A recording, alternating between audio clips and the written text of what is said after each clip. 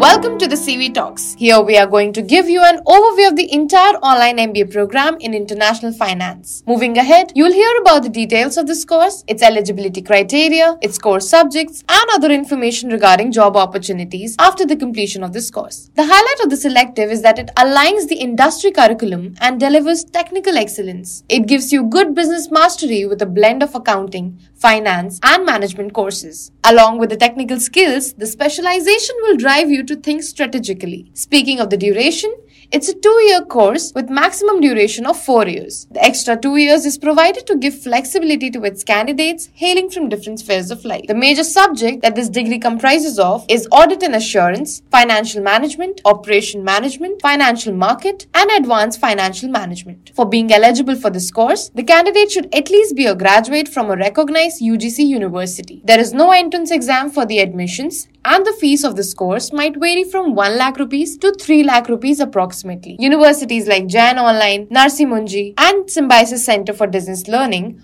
offer this program at quite an affordable price. You can even check out other universities on collegevidya.com and compare and choose according to your needs. Last but not the least, career opportunities that you can look for after completing this course are plenty. You can plan to become a Chief Executive Officer, Export and Import Manager, Export Coordinator, Credit Analyst, and even foreign exchange manager. Top recruiters that hire for these roles are BCG, Bain Company, JP McKinsey, KPMG, SBI, to name a few. I hope this podcast gave you an insight of what this MBA program can offer. For more such podcasts, log on to collegevidya.com, where you can also compare to choose courses and universities of your choice.